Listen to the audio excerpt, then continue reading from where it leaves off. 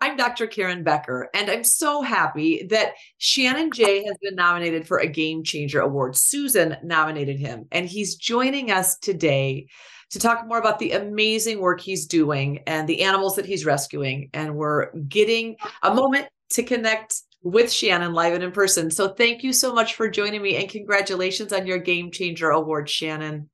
Thank you, Dr. Becker. It's a privilege to be on your show this morning.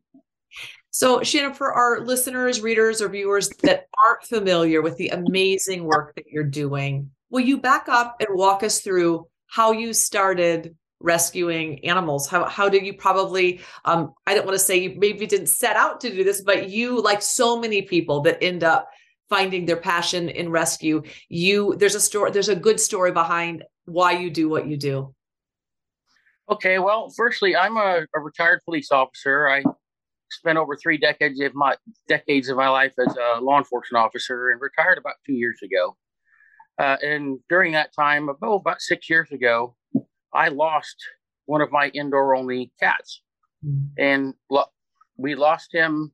He got out of the house, and it was quite a learning experience over the 13 days and nights of living hell to get him back. And I learned a lot during that process. And about a year later, I live in Northern California, where at the time in November 2017, at the time was the most destructive wildfire in California history, came through my community. And I had learned a pretty good amount of information in my trials of trying to find and rescue my own cat over that 2-week period. Gosh. And when that fire came through, it destroyed about 6,000 homes in my community. It was the biggest fire in California history, and I knew there were going to be hundreds and thousands of displaced, injured, and lost felines, cats. And I told my girlfriend Heather at the time that we have to get involved in this. And I was on light duty from a medical procedure earlier. Of course, that's going to fall down. And should I fix that right now? You're remarkably not backlit. I can still see your face beautifully. So we're okay. Artsy. All right. So I jumped in on that fire, which was called the Tubbs Fire of Sonoma County, 2017, and spent about 800 hours of boots on the ground work inside that burn zone, searching for and rescuing what I called fire cats.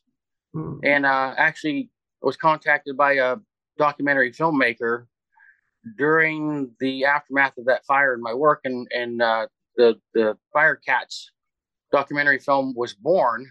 Wow. And in post-production, when about a year after the Tubbs fire, the mother of all wildfires and probably United States history, tore through a Sierra Nevada mountain town. It was called the Camp Fire, and it happened in Paradise, California. And I deployed into that fire 5 days later, and would spend over 1,000 hours in that fire rescuing displaced, lost, and injured family felines. And since then, have spent about 4,000 hours of my life inside wildfire burn zones, and an additional 2,000 hours looking for and searching for lost, displaced felines that were not fire related. Gosh. So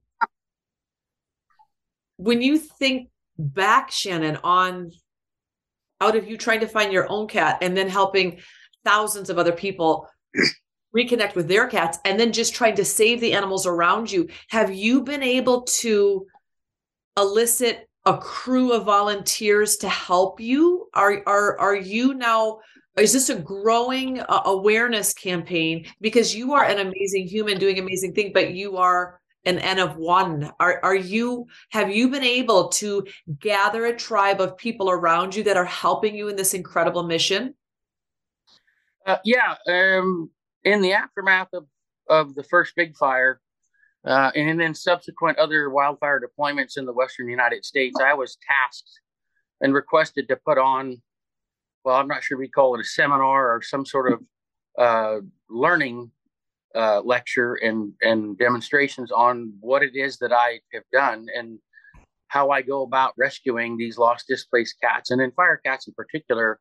And since then have provided that two to 2.5 hour presentation to hundreds of people and online to teach them how to do what I do, because like as you mentioned, I'm just one person, and I'm really not. I've sort of always been a lone wolf when it comes to this kind of work, and I have worked with other groups over the years during some of the big fires, Alley Cat Allies out of New York City, and some other groups. But again, to me, it's important that knowledge should be shared. And when it comes to saving these animals' lives, I have no secrets. I will help people try to figure this out anytime, any place. I get contacted several times a week regarding lost and displaced felines on my Facebook page, and help people wherever I can, because knowledge is power and saving lives is everything.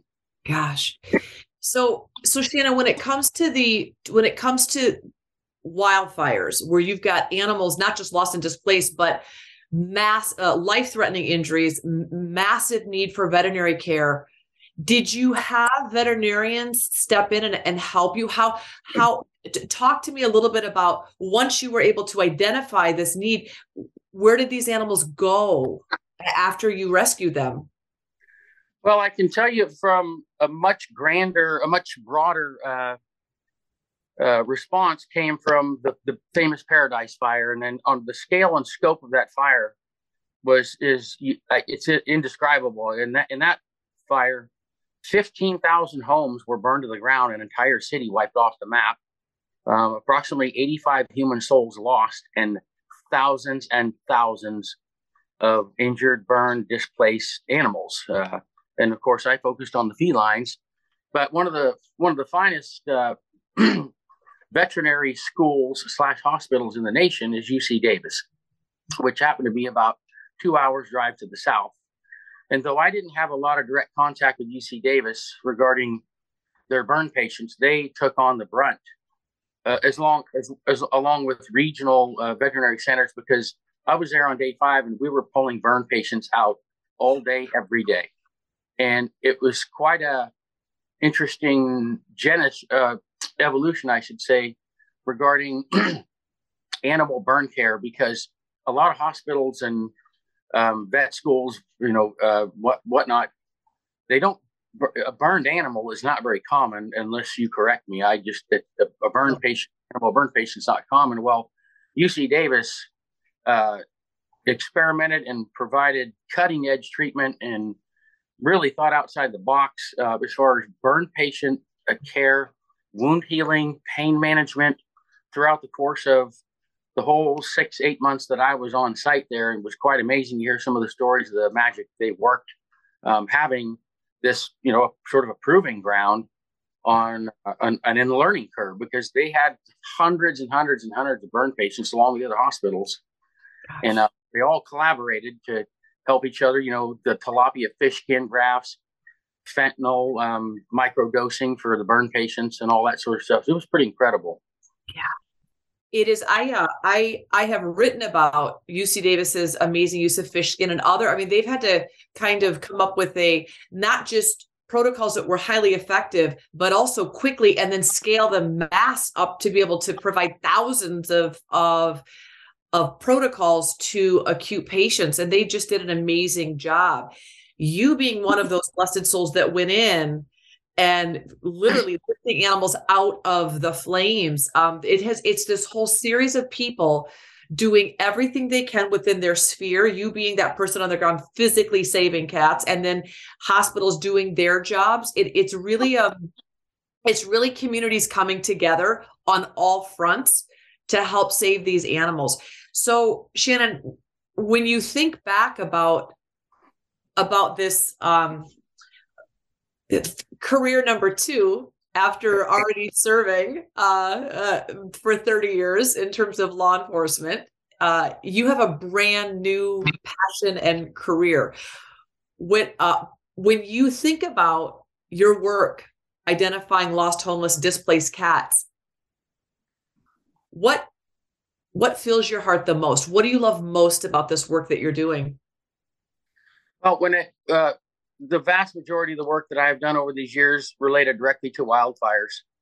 And over those years, I have rescued hundreds of fire cats and brought them, many of them, back to their families. Now, these are families.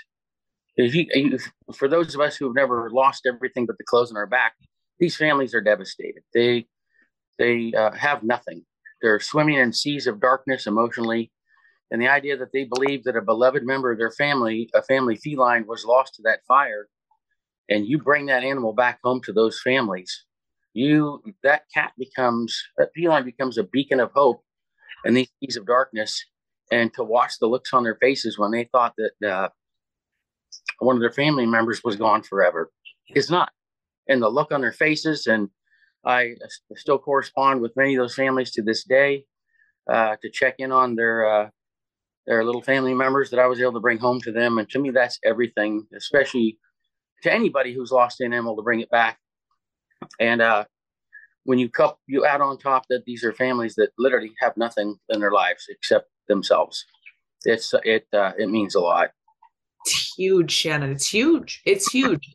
You returning an animal that was thought to be dead to a family that has nothing becomes not just a beacon of hope, but animals pull families together in supernatural ways. And having an animal that has lived through that trauma and survived and come back is really a beautiful pivot for those devastated families. That's you brought back glue to help hold that unit together. Shannon, there had to be some network then built in, because you've got all of these displaced kitties who can't tell you their address. Is there a lost and found network that you somehow set up? Like how were you able to knit some of these kitties to be able to find their mamas and dads? That's a great question, Dr. Becker. I know from my first involvement in 2017 at the Tubbs fire here in Sonoma County, Northern California, numerous people jumped right in and started building these databases and built several social media pages, most notably Facebook, and started giving ways for families who've lost everything to call in, write in, and report their felines, their family pets missing. Then when they were able to provide address information on the animal, photographs, most notably, and we started putting those together. And then we in the field would go out and start looking at these oftentimes burned or destroyed properties, knowing that a certain type of feline or felines, a number of them had lived at this address. And that's where we would start searching, because in all the time I've done this, the felines that survive are almost always found very close to or right at their home, whether it exists or has burned down. They're there. Yeah. Almost every time. And so your detective work as a officer of the law, you have become a detective in retirement, in essence. I guess so, and it's in a little bit of a sort of way, yeah. Yeah. What beautiful work you're doing. Shannon, if you were to want the world to know one thing about what you do, what would it be? Well, I've been asked that question a number of times over the years, and I'll tell you this, and Dr. Becker, and all the work that I've done, literally spending thousands of hours in the field, almost all of it at night, and observing and living among these displaced, often injured, frightened, scared, lost felines, I have learned so much about them. Number one, their behaviors change dramatically when they're displaced from home or lost, or their home is gone. But the most important thing I will tell people is, in all the years I've done this, and you used this word supernatural a moment ago, and I'm going to go ahead and add on to that what I have seen these animals capable of enduring is otherworldly. When it comes to staying on this earth, I have not seen an animal ever that has a will to live that is stronger than a feline. In the end, I tell people this. I'll say a couple of things, and one of them really hits home, and that is, don't ever bet against the cat, because you'll probably lose. And the second one is, when it comes to fighting to survive and stay on this earth, the cat will fight like the third monkey on the ramp to Noah's Ark, and it's raining outside. That's some good. You have you also, in addition to being pet detective, you can be a kitty behaviorist. You are. I agree with your sentiments completely. Cats are incredible warriors and survivors. They're incredible.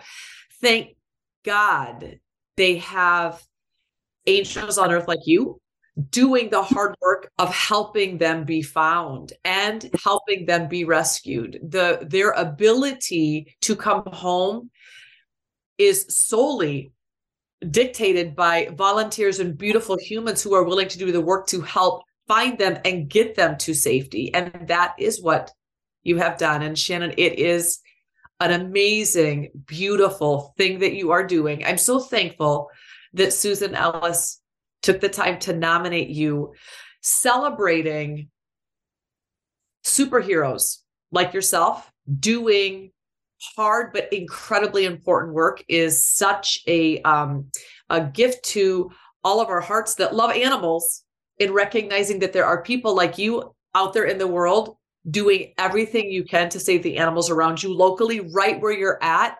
It's really reinvigorating to the human soul to meet amazing people like you. So thank you, Shannon, for everything you're doing. And congratulations on your Game Changer Award. If people wanted to learn more about you or learn more about your mission, is there a way that you stay connected with people, or is your lone wolf? Are you a lone wolf enough that some of our beautiful game changers are like, I'm not on social media. I want nothing to do with that tech stuff. I'm just in my zone doing my thing.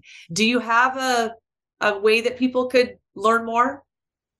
I do, Dr. Becker. Of all the years I've done this, I have probably written, well, at least several volumes worth of books of material, as I have chronicled all of my rescues, pretty much all of them over the last 6 years. Some very crazy, dramatic ones. I've traveled out of state.